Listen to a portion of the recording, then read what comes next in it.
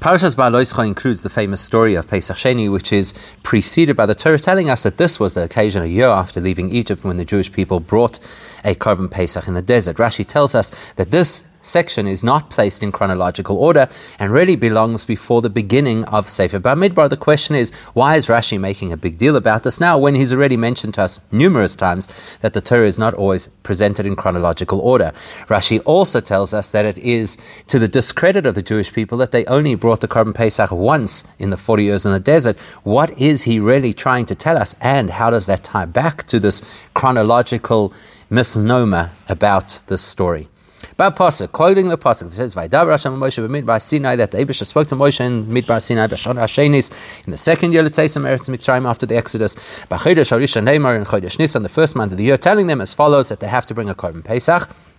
That is a pasuk ha'isik b'tzivei hakadosh baruch hu la'asis ha'pesach. It is a pasuk that deals with Hashem's instruction to the Jewish nation to bring the korban Pesach. Over hemshech lazen emre parashas Pesach Sheni, which then led us afterwards to the story of the Pesach Sheni. So hetik Rashi befirush es hatevis b'chodesh harishon. Rashi quotes those two words. It was in the first month. Upirush and explains.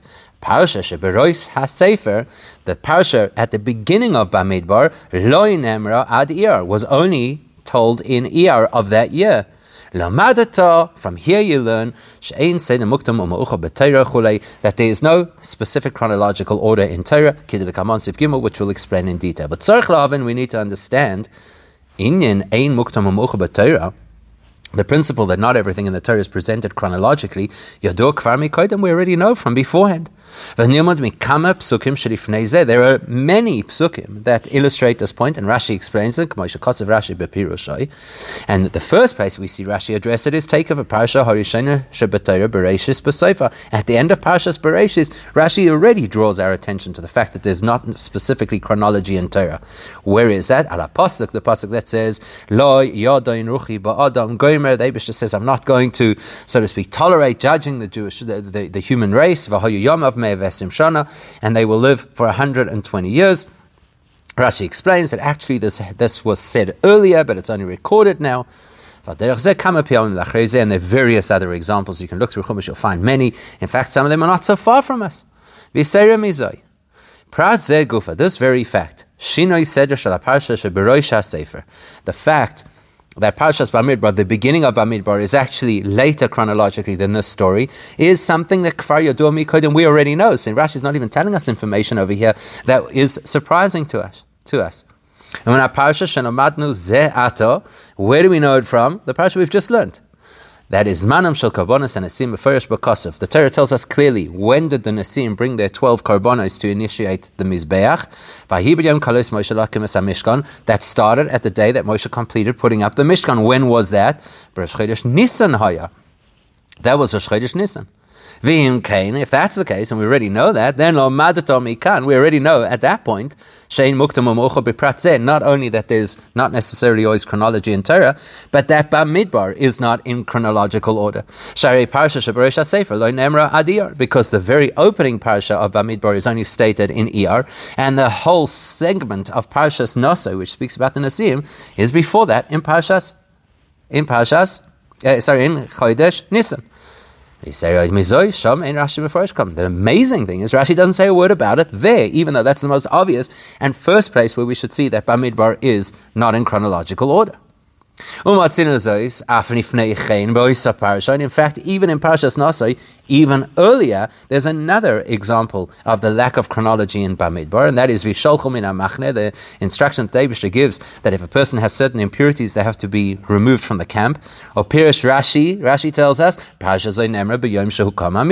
this parasha was told on the day the Mishkan was put up, which is Rosh Chodesh Nisan. So now we have three examples in this immediate context of Ein Muktam U'Me'uchar B'Torah. V'im Kein Ma'asha Kosev Rashi L'Mad Tokan. Why is Rashi only now in the third instance saying, now we learn? Which seems to imply that this concept of a lack of chronology in Torah appears in this scenario of being told about the Korban Pesach for the first time. It's by far not the first time. So we have to pay attention to Rashi's language to understand what exactly he is saying here compared to any previous instance of telling us that something is misplaced chronologically. The explanation is this. Hachidush kan, what Rashi is innovating here is not that there are certain things that are placed in a non-chronological order, but rather she'ein seder muktam u'meucha b'Torah. That the Torah is not designed specifically in a seder of chronology. That language, seder muktam u'meuchar, is not a term that Rashi has used yet. What has he said before? Wherever Rashi has said there's no specific chronology in Torah, it's a comment on a specific section, ma'ura, or a specific incident, or a specific thing that the Eibishter says. Where Rashi is showing us this thing is shared in the Torah outside of the chronology of when it actually happened. So nobody here is bothered by why is this out of place. Because the Torah is not a history book, which is intended to give us the chronology of exactly when each thing happened in order or when it was said in order. So it's not such a burning question. Rashi doesn't address it. All he does is, any other occasion where Rashi says, just by the way, note, this is not placed in a chronological space. It's only because Rashi doesn't want you to misunderstand when the event happened or when the instruction was given. Because Rashi obviously is concerned with a simple understanding of the pasuk either in immediate context or possibly elsewhere. So he wants to avoid confusion. Don't think that something doesn't make sense because of when this was told to us. It wasn't told us at the time that it happened. But he's not commenting on the principle that the Torah doesn't have to be chronological. That explains why the example we just used, where earlier the Torah said, where we said that the Nesim started to bring their karbanos in Chodesh Nisan. Why doesn't Rashi say, hang on, that's before Parshas Bamidbar? Or the other example, which is the instruction about sending Mitzrayim and other people who are impure outside of the camp. Rashi also doesn't say, by the way, this was mentioned earlier than Parshas Bamidbar. Because in other places, maybe Rashi needs to explain when something happened. It kind of doesn't have to explain when. The Torah tells us when it happened. So when does Rashi jump in and say, this doesn't belong here, it actually belongs elsewhere? When you can't tell from the pasuk that it doesn't belong here, and Rashi has to alert us based on other information that he knows, so that you don't make the mistake of thinking this happened here. But when the Torah tells us clearly, this happened on this particular date, Rashi doesn't have to jump in and say, just by the way, note, in case you didn't notice, this is actually before Parshas Bamidbar. And in the example of the instructions about sending impure people outside of the camp, where the Torah does not specifically say when this instruction was given, so Rashi does tell us. Rashi tells us the time frame, and then he doesn't have to also say, and it's out of order, because it's not going to make a difference to our understanding of the pasuk whether or not we know if it's in chronological order. Whereas al benidin didan, in our scenario, we see something different. What do we see different? Roimanu, we see that the Torah is kind of drawing our attention to the unchronological nature of this event. Here the Torah seems to emphasize dafka when the instructions were given, all the particular events happened. Let's start with the one closest to us, our parasha. Look how careful the Torah is about the timing. It's the second year after they've left Egypt. In the first month, Lamor saying. Okay, that's very clear. The Torah wants us to know when this happened. Likewise, at the beginning of Bamidbar, it doesn't just say at the time of a particular event, it tells us a date. The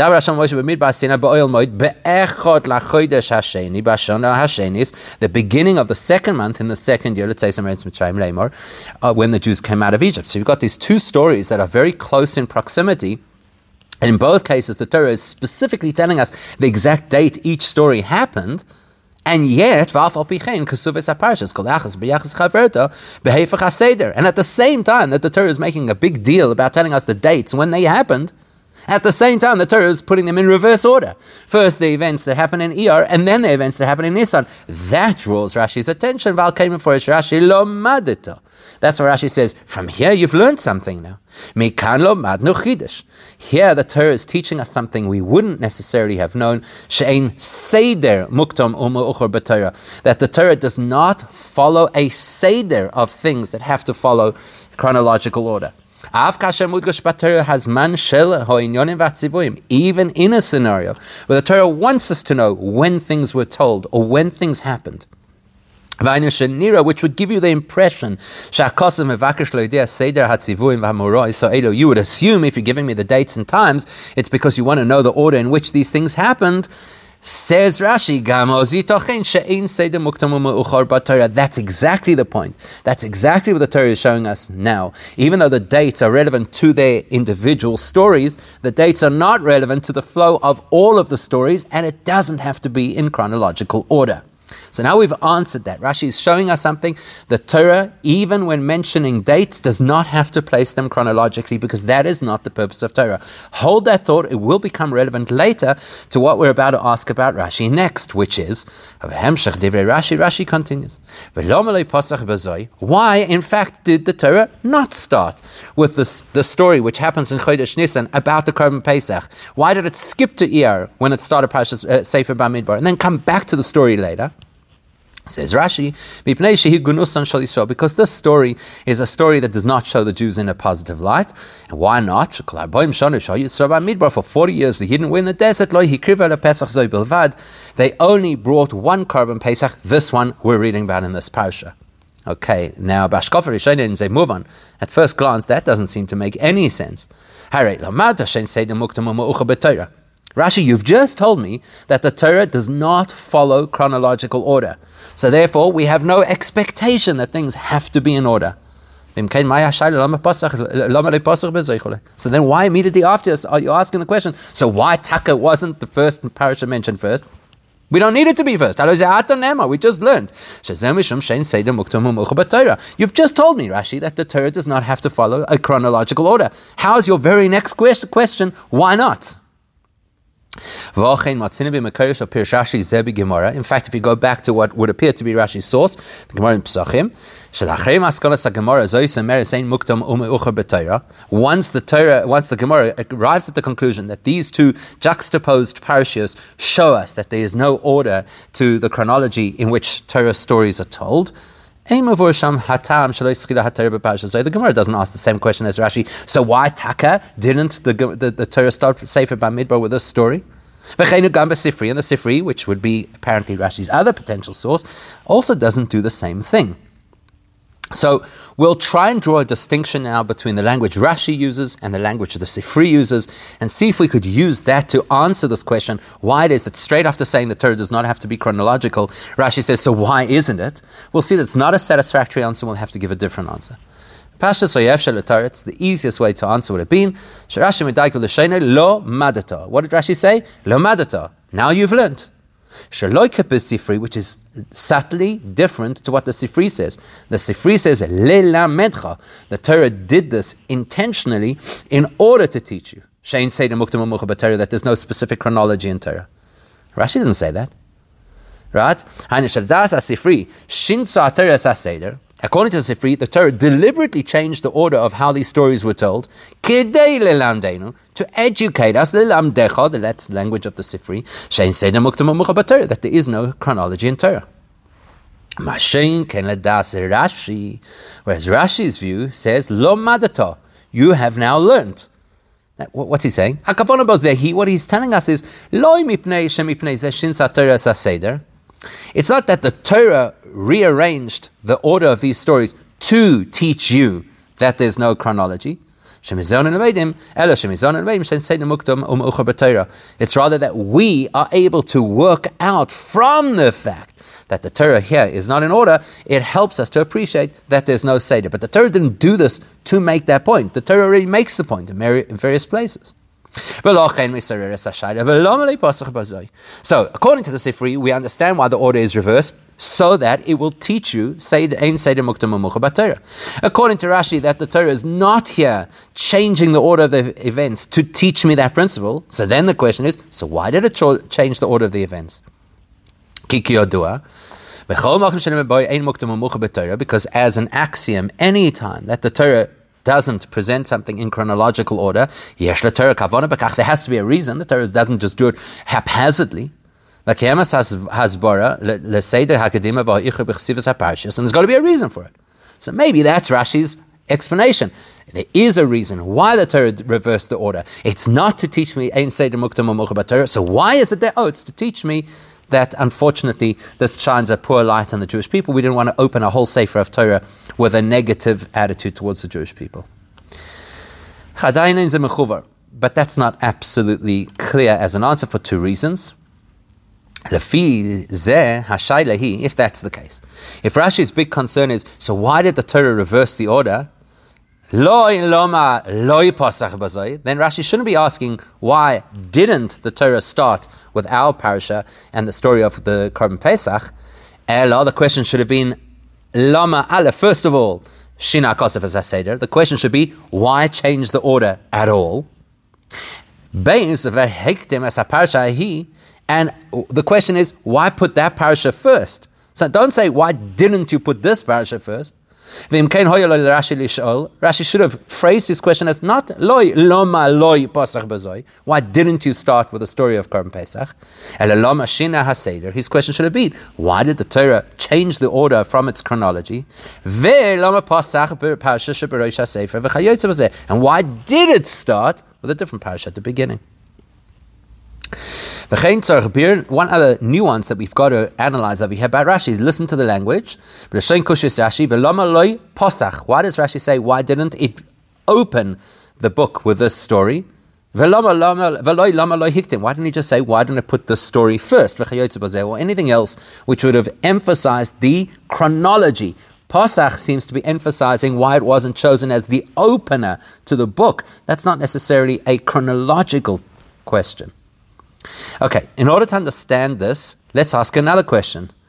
What exactly is so poor about the Jewish people's performance that the Torah does not want to speak about?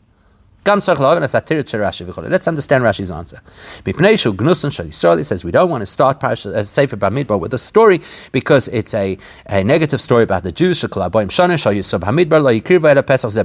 for 40 years in the desert they only brought the Korban Pesach once. Okay, what's so bad about that? I mean, it sounds terrible, right? But is it terrible? Maybe it's completely halachically compliant. What is so critical of the Jewish people over here? What is so degrading about them? Rashi's already told us that the way that the Torah tells us the mitzvah of Korban Pesach is that you're supposed to do it when you get to Eretz Yisrael. So, Al Pi Halacha, they don't have to bring a Korban Pesach for all the years they're in the desert. Rashi says, and the only time they ever had an obligation to bring a Korban Pesach in the desert was this time in our parasha, because it was a unique direct instruction from the Eibishter. Well, there you have it. The Torah is pretty clear that you're supposed to bring a Korban Pesach in Eretz Yisrael.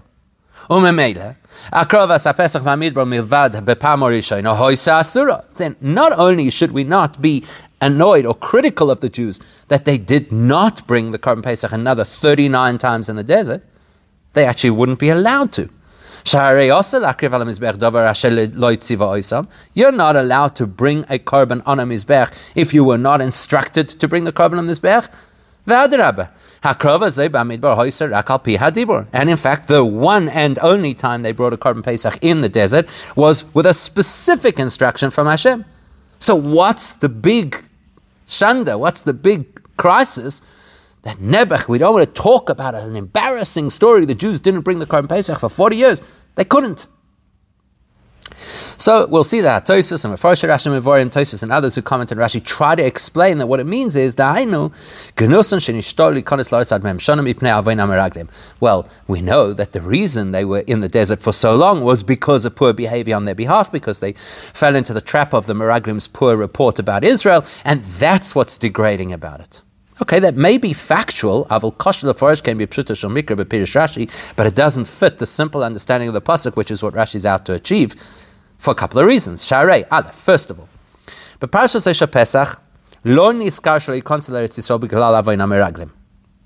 This whole story we're reading right now in this section of the Torah doesn't mention a word about the fact that there'd be a delay going into Eretz Yisrael because of the meraglim. The Adrabah, to the contrary, you know where we're at in the story? We're before the Meraglim. But Parashaseinu la'alon emru divrei Moshe, noisim anachnu el hamokim. This is the parasha where Moshe tells the Yidden, we're now going to that place the Eibishter chose for us. Or Perish Rashi says, when are we going? Miyad ad gimel yomim on nichnasin la'aretz. We're going to be in Eretz Yisrael the next 3 days. They're now traveling with an intention to reach Eretz Yisrael. There is nothing in the context of the psukim that hints at the fact that they're going to be delayed or going to lose their faith in Hashem or anything negative. So why is Rashi dredging up some negativity over the fact that they have not brought a Korban Pesach or did not later bring the Korban Pesach in the desert? Beis ve'ikar, an even more fundamental issue with this is, Lefize, according to this, if this is correct, that what's negative for the Jewish people is 40 years delay in the desert, well, that's not a negative thing about the Korban Pesach. That's a much broader issue that they delayed going into Eretz Yisrael. And furthermore, let's say that being delayed from going into Eretz Yisrael is a black mark on the Jewish people's record, then it's not only a problem with the Korban Pesach. There are many other mitzvahs you cannot do until you get to Eretz Yisrael. So why are we focusing on the Korban Pesach? Why don't we say it's a gunus for the Jewish people that they delayed all these mitzvahs at Luyas Baretz? There's no reason logically to peg whatever disadvantage we're looking at over here specifically on the Korban Pesach. Truth is, any other mitzvah which is dependent on being in Israel is even worse than the Korban Pesach. Why? Because the Jews didn't even get to do it once. Korban Pesach, at least they did it once. But Shemitah, Bikurim, Chala, whatever it is, they never got to do. That's terrible. You've delayed ever doing a mitzvah. For some people, for their whole lives. So what's Rashi really telling us about this so-called degradation of the Jewish people that the Torah doesn't want to speak about? Well, why don't we ask the question from a different perspective? If there's something negative that the Torah does not want to stick in the beginning of a sefer of the Chumash, well, why does the Torah want to speak about it at all? As we've quoted,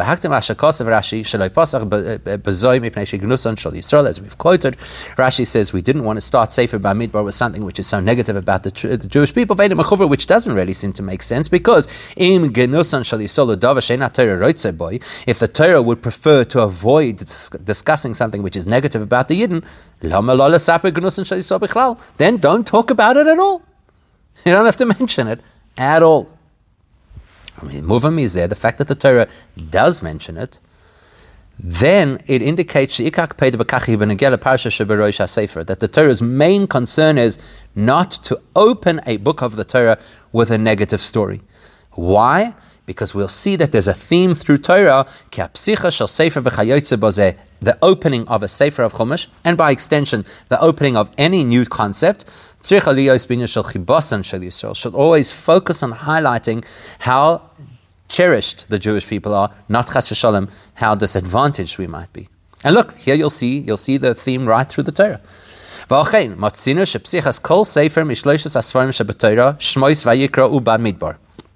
Look at these three books, which are all Sfarim of Chumash that speak about the Yidden specifically. They all start about something, about how much the Eibishter cherishes us. Look, Rashi does this. The beginning of each of the three books He tells us, this beginning tells us how much Hashem loves us. Ve'ele Shmois, he says, why does Hashem count the Yidden by name? Lo hidechi basan, to show how much He loves us. Vayikra Moshe, why does the Eibishter call Moshe before addressing him? L'chol dibrois, l'chol amirois, l'chol tzivuyim, kodma kriya l'shein chibab. Because before there's any message or instruction to the Jewish people, Hashem calls the person who's going to convey that instruction to show that He loves the people. And then, of course, ours, B'midbar Sinu Mitechi Basan, in the font of Moino Yisam Kol Shor. Rashi tells us that Sefer B'midbar starts with the census of the Jewish people. Because we're so precious to Hashem, that's why He's always counting us. So those are the three Sfarim of Chumash that speak directly about the Jewish people, and Sefer Bereshis, which speaks broadly about creation and all of humankind, also emphasizes how beloved the Jewish people are. Bereshis describes the creation of everything. Rashi starts off by saying, Ma tam posach bivereshis. Why does the Eibishter start the Torah with Bereshis and not Achodesh Hazelochem, which is an instruction, which is the purpose of Torah? And he explains that the Eibishter wanted to show the world that He is in control, so that He could give the portion originally assigned to the Canaanite nations to the Jewish people. In other words, showing that He loves us. Now, because we have Bereshis and certainly Shmos and Vayikra that illustrate to us the opening of each book of Torah is with a message of how beloved the Jewish people are, you have to conclude that if Rashi asks over here, he doesn't say, why does it start with Bamidbar? Obviously, why it makes sense to start with Bamidbar, because that illustrates how beloved the Jewish people are. But Rashi specifically asks, why doesn't it start with the story of the Korban Pesach? That implies, must be because Rashi believes that this story of the Korban Pesach illustrates the beloved nature of the Jewish people. Which is a good reason to use it as the parasha to open the book of Bamidbar, and therefore Rashi is surprised that it doesn't happen, and he asks, why didn't it start with this parasha? Okay, so what about this parasha tells us how much Hashem loves us? Well, we'll see that not only does each book of the Chumash start off with a story about how cherished the Jewish people are, it actually increases in how much Hashem loves us. Bi'ur hadavar. Here's the explanation. The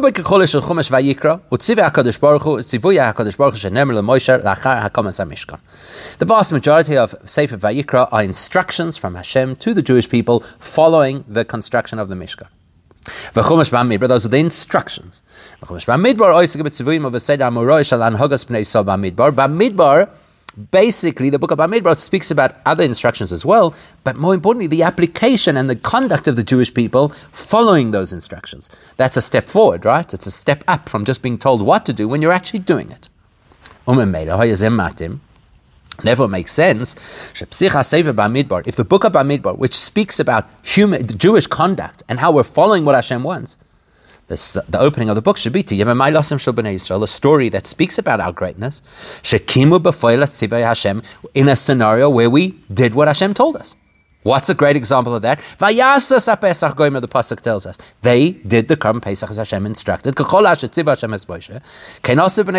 That's a perfect opener for the book of Bamidbar. This is the book about the Jewish conduct following the Eibishter's instructions, and therefore there's even more beloved to Hashem. Well, here you go. Here's the first story in this where it says they did exactly what the Eibishter told them. Perfectly.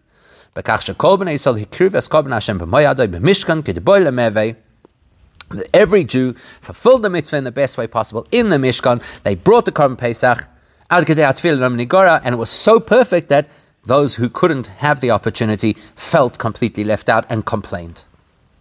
Yes, granted, the story of counting the Yidden, which was, after all, chosen as the opener to Bamidbar, does illustrate how precious we are to Hashem. Nevertheless, first of all, our story comes first chronologically, should be placed at the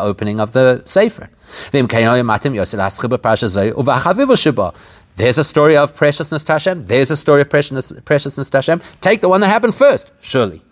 But besides that, the concept of Hashem showing His love for us by counting us isn't news to us. We know that information already from the beginning of the book of Shmois. That's another reason why you should start with our parasha, which is not just news we've already heard, it's actual news. And not only that, beyond that, let's assume that we had actually started Sefer Bamidbar with the story of the Korban Pesach.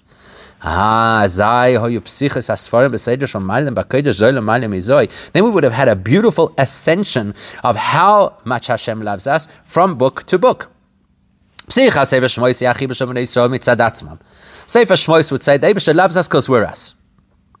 And the Eibishter would illustrate that by saying, I want to count you because you're valuable to me. Sefer Vayikra would go one step beyond that, the beginning of Vayikra. Not only does the Eibishter love us because we're us, but He loves us because of the instructions He's going to give us, which we'll follow. That would have been illustrated by the fact that before He gives an instruction to us, He calls the instructor, in this case Moshe, showing His love for us. Wow. You can actually see this reflected in Rashi's words where he says, that this being called before you get the information is something that is universal for all messages and all instructions. Not only for those instructions which are unique to Moshe. And look how Rashi concludes it. That Rashi is comparing our prophets to lahavdil non-Jewish prophets, so the Eibishter gives like a backhanded message. Illustrating that it's not because Moshe has something special even compared to our prophets. No, it's our prophets have something special compared to the non-Jewish prophets. So Shmois would say, we're wonderful people because the Eibishter loves us. Vayikra would say, and He cherishes us to therefore create a very unique relationship with us through the beautiful way in which He gives us instructions. And then we'd go to the next level. Sefer Bamidbar, the open of the next book which follows. Sefer Bamidbar would have been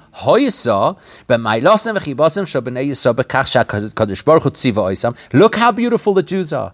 The Eibishter loves us. The Eibishter instructed us. After the putting up the Mishkan, and He gave us a mitzvah which is a unique mitzvah. Which is a unique mitzvah? He gave us a mitzvah that technically we were not required to do. As far as the Torah's definition of the Korban Pesach, you only bring it when you get to Israel. So now we're in the desert, we're not required to bring it. And yet the Eibishter gives us a unique instruction in the second year, bring this Korban Pesach, even though you don't have to. That in itself will tell you, wow, look how beautiful we are to Hashem. He wants to give us an opportunity for a mitzvah we're not even expected to do. And not only is He giving us the opportunity, we take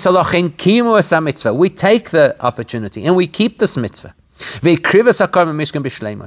we don't only bring the korban, but we bring it in a perfect way, as the Torah attests. They did everything that the Eibishter wanted. Wow, that would be amazing. So why doesn't the book start with a story? Yeser al kain. And especially when you think about this more deeply, this story would express two different things. Aleph, our beloved status. And why are we so beloved? Because look how much we want to do what the Eibishter wants. How much we want to do it? To the extent that even though there were some people excluded from the Korban Pesach because of their impurity, they didn't take it sitting down and they complained, why should we lose out not to bring the Korban? That would be beautiful. Look how amazing the story is. It talks up the belovedness of the Jewish people. And v'chein, beyond that, not only did they complain, but look how much the Eibishter must love us. that the Eibishter heard them and accepted their complaint. And he gave an opportunity to bring a second Korban Pesach Sheni. So this is what's bothering Rashi. Why didn't Sefer Bamidbar start with this story? It aligns with the beginnings of Shmois and Vayikra and even Bereshis, and only more so. What a beautiful story. And instead, the Torah chose just to rehash something we already know, that Eibishter loves us, therefore he counts us. Says Rashi, because this story itself, believe it or not, as beautiful as it is, has a sting in the tail. In other words, the fact that Pesach Sheni happened is why the 40 years in the desert reflects badly on the Jewish people. Rashi answers, it's a poor reflection on the Jews. 40 years they were in the desert, and they only brought that one Korban Pesach. We've just been shown in this parasha the tremendous value we have to the Eibishter. Firstly, because the Eibishter gives us an opportunity to bring a Korban Pesach when we are not required. And then, beyond that, Pesach Sheni, he gives an opportunity for those who missed it to catch up. Both of those things, they actually land up, unfortunately, highlighting our weakness. Why? Yes, it is accurate that the Torah made it that you only bring the Korban Pesach when you get to Israel. But everybody can acknowledge that Korban Pesach is not the same as any other mitzvah which is only to be done in Israel. Why? Because all of those other mitzvahs,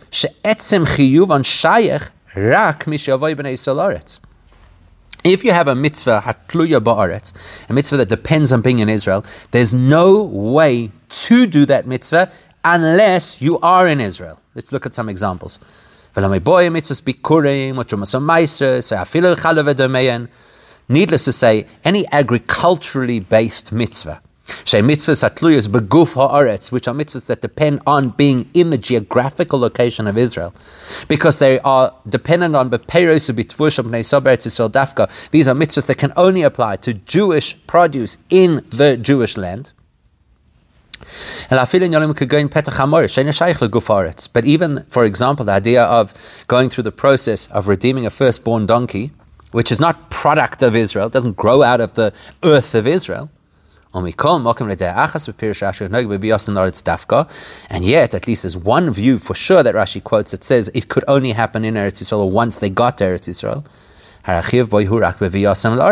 What's common to any mitzvah that is dependent on being in Israel is that the mitzvah does not exist until you're in Israel. But technically, you could bring a Korban Pesach in the desert because you have a Mishkan, you have a Mizbech, you're allowed to bring it. Just that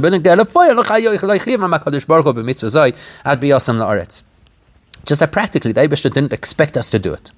But could we do it? If we wanted to? Possibly. We actually see it in our parasha. There's this tiny handful of people who bang down the door and say, we are left out and we don't want to be left out. How can we bring a Korban Pesach? And because of their enthusiasm, the Eibishter introduces a law that previously was unknown to have a second chance, Pesach Sheni, to allow this little group of people to be able to bring the Korban Pesach, which, by the way, is me'ura shalom atzinu b'shum mitzvah acher so korban acher. We don't find any similar scenario with any other mitzvah, and certainly not any other korban, because with any other korban, shebehem aklal hu over yom batal korbanoi. Normally a korban, if you missed the date, you missed it. That's it. You cannot catch it up. Therefore, you read the story and straight away you have to think of the question of even the 5-year-old learning chumash for the first time is like, whoa, what's going on over here? How could it be that the Yidden would spend 39 other years in the desert? They never asked the Eibishter why we're being left out of the Korban Pesach opportunity year on year. They never expressed their yearning to be able to bring the Korban Pesach, especially when you consider what a Korban Pesach meant to them. That is the Korban that got them out of Egypt. You would think they'd be literally protesting in the streets. We need the opportunity to bring a Korban Pesach. It worked once for that small group of people. They got a Pesach Sheni. Think about it. A small group of people complained we were left out. They just, so to speak, changed the rules and accommodated them and gave them an opportunity. Can you only imagine? What would happen if the entire Jewish nation would complain? When they knew, or they would have known, that the restriction against bringing a Korban Pesach outside of Israel is not like any other mitzvah that has to be in Israel. And they would have said, if they would have complained and say, we want to bring the Korban Pesach, it's like we did last year or 10 years ago. They definitely would have, surely the Eibishter would have accommodated them. Surely. That's the criticism of the Jewish people. They spent 40 years in the desert and only brought the Korban Pesach once. What's the criticism? Had they complained, had they asked, you can assume the Eibishter would surely have accommodated them and would have allowed them to bring the Korban Pesach, and they didn't ask.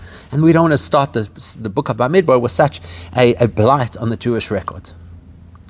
You'll ask a question, where were their leaders? Why didn't they whisper in their ears, guys, make a protest? Maybe they will give us another version of Pesach Sheni. The question is, how come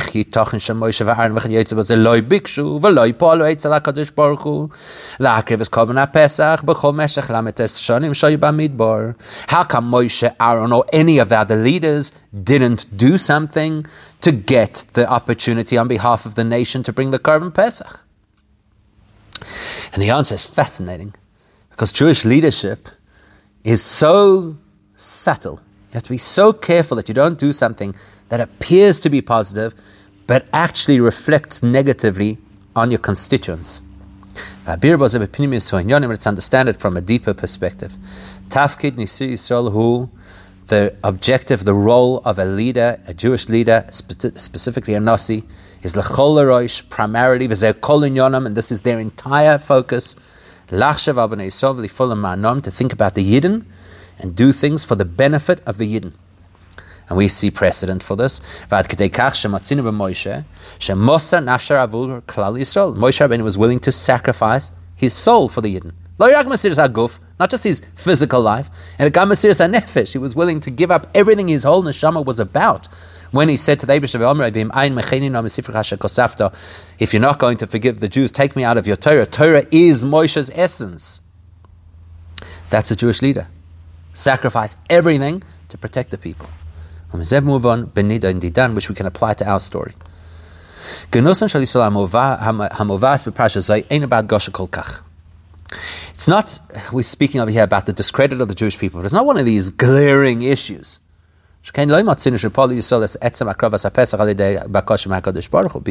even in the Pesach Sheni scenario, it's not like they convinced the Eibishter to introduce the Korban Pesach. All they succeeded in doing was having the opportunity to fill in the gap for those who missed the Korban Pesach that had already been brought. That's a little different to saying, now make a new rule that we can bring a Korban Pesach at a time where officially we cannot. So it's not the worst mistake of the Jewish people not to demand the Korban Pesach. On the other hand, what would have happened if Moshe and Aaron had spoken up on behalf of the Jewish people and petitioned Hashem for the Korban Pesach? Would have been successful. Not only successful that they, in their personal capacity, could bring the Korban Pesach, but that all Jews could bring the Korban Pesach. So that actually would have highlighted that how much the Jews had missed the mark. Because they would have then illustrated, you see, there is a way to bring this carbon. And yet the Jews didn't ask for it. That would have made the Jews look even worse. The fact that now the carbon never happened for 39 years, maybe we could have affected it, maybe we couldn't have. But if Moshe and Aaron get the carbon on behalf of the Jewish people, and then everybody says, so why didn't the Jewish people do the Pesach Sheni Lomen Igora thing and get it themselves? Therefore Moshe and Aaron are willing to take the personal fall on behalf of the community. Because they are the trusted leaders and shepherds of the Jewish people. So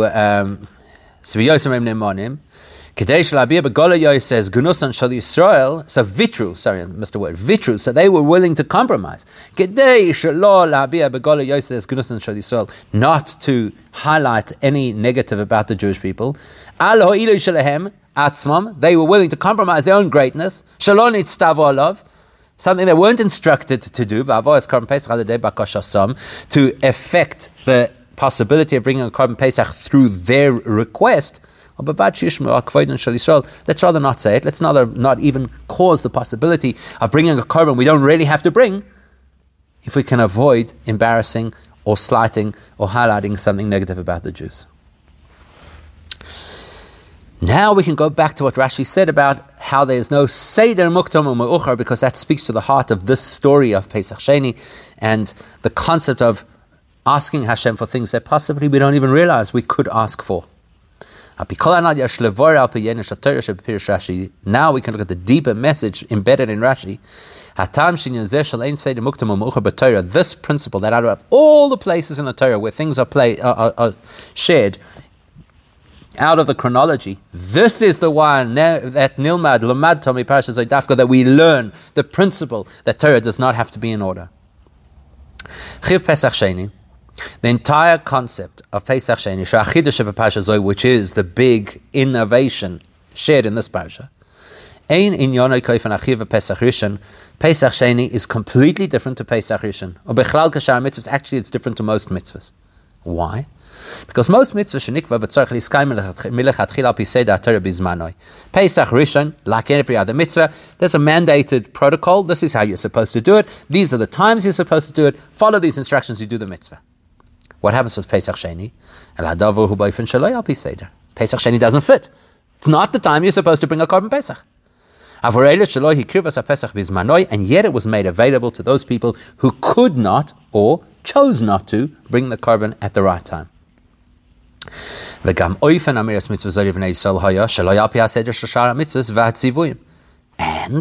the way this mitzvah comes about is completely different to any other mitzvah. Any other mitzvah, the Eibishter tells us the mitzvah. Here he doesn't. Here the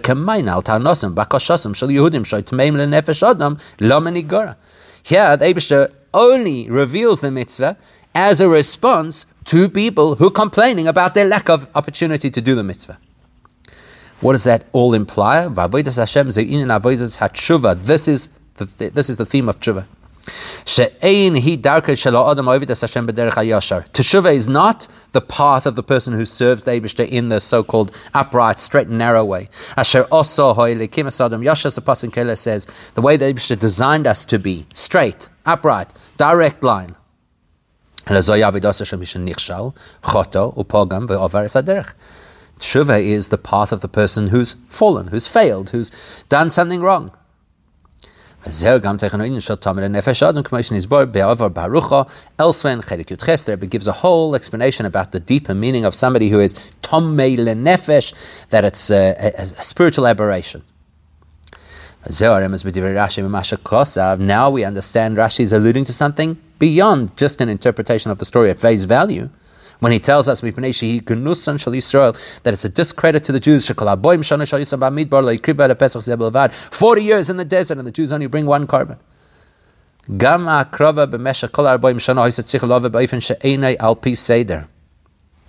what Rashi wants us to know is to have had the opportunity, theoretically, to bring the carbon Pesach during the other 49 years, which is what we're criticizing them for not doing, would have also been to flip the natural order of how the Torah presents it. Number one, because there was no obligation to bring the Korban Pesach till they got to Israel. So if they would have brought the Korban Pesach in the desert, it would not be like an ordinary mitzvah. Al derech tzivah HaKadosh Baruch Hu oisam l'akriv Korban Pesach b'shana hashenis. Like we see, even the one that they did bring was unique, it was out of the box, it was different, it was unexpected, because in the desert they are not required to bring a Korban Pesach. And the main reason why it's this energy of tshuva, or similar to the Pesach Sheni, or reversed order, because in order to get it, they would have had to request it, demand it, rather than just be given it as an instruction. And the reason why they would have had to get the mitzvah only by asking for it, or upending the ordinary process of a mitzvah, if they were going to bring a Korban Pesach for the rest of the time in the desert, is because who were the Jews in the desert? The time that they were in the desert beyond this initial period was because they had sinned. The only reason they're in the desert is because they followed the spies. And that is that's completely different to what kind of Jews brought the Korban Pesach the very first time in Egypt, because who were they then? They were like newborns. The Navi Cheskel tells us this is the birth of the Jewish nation. They were pure. So the only option open to the Jewish people in order to facilitate the chance to bring the Korban Pesach for 39 other years in the desert would have had to be to flip the order of how things are. They would have had to do something which doesn't follow the normal incremental process, like tshuva that can be done in a moment, in a flash. And for that, and from that, we get a powerful lesson that's relevant to us now. Absolutely,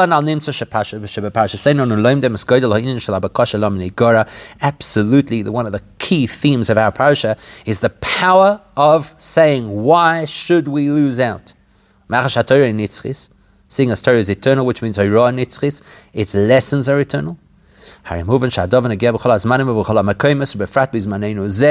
message of this parasha is relevant at all times, at all places, and especially to us now. It's relevant to our davening. We have to daven to the Eibishter in a way of lo menigora, but most specifically, the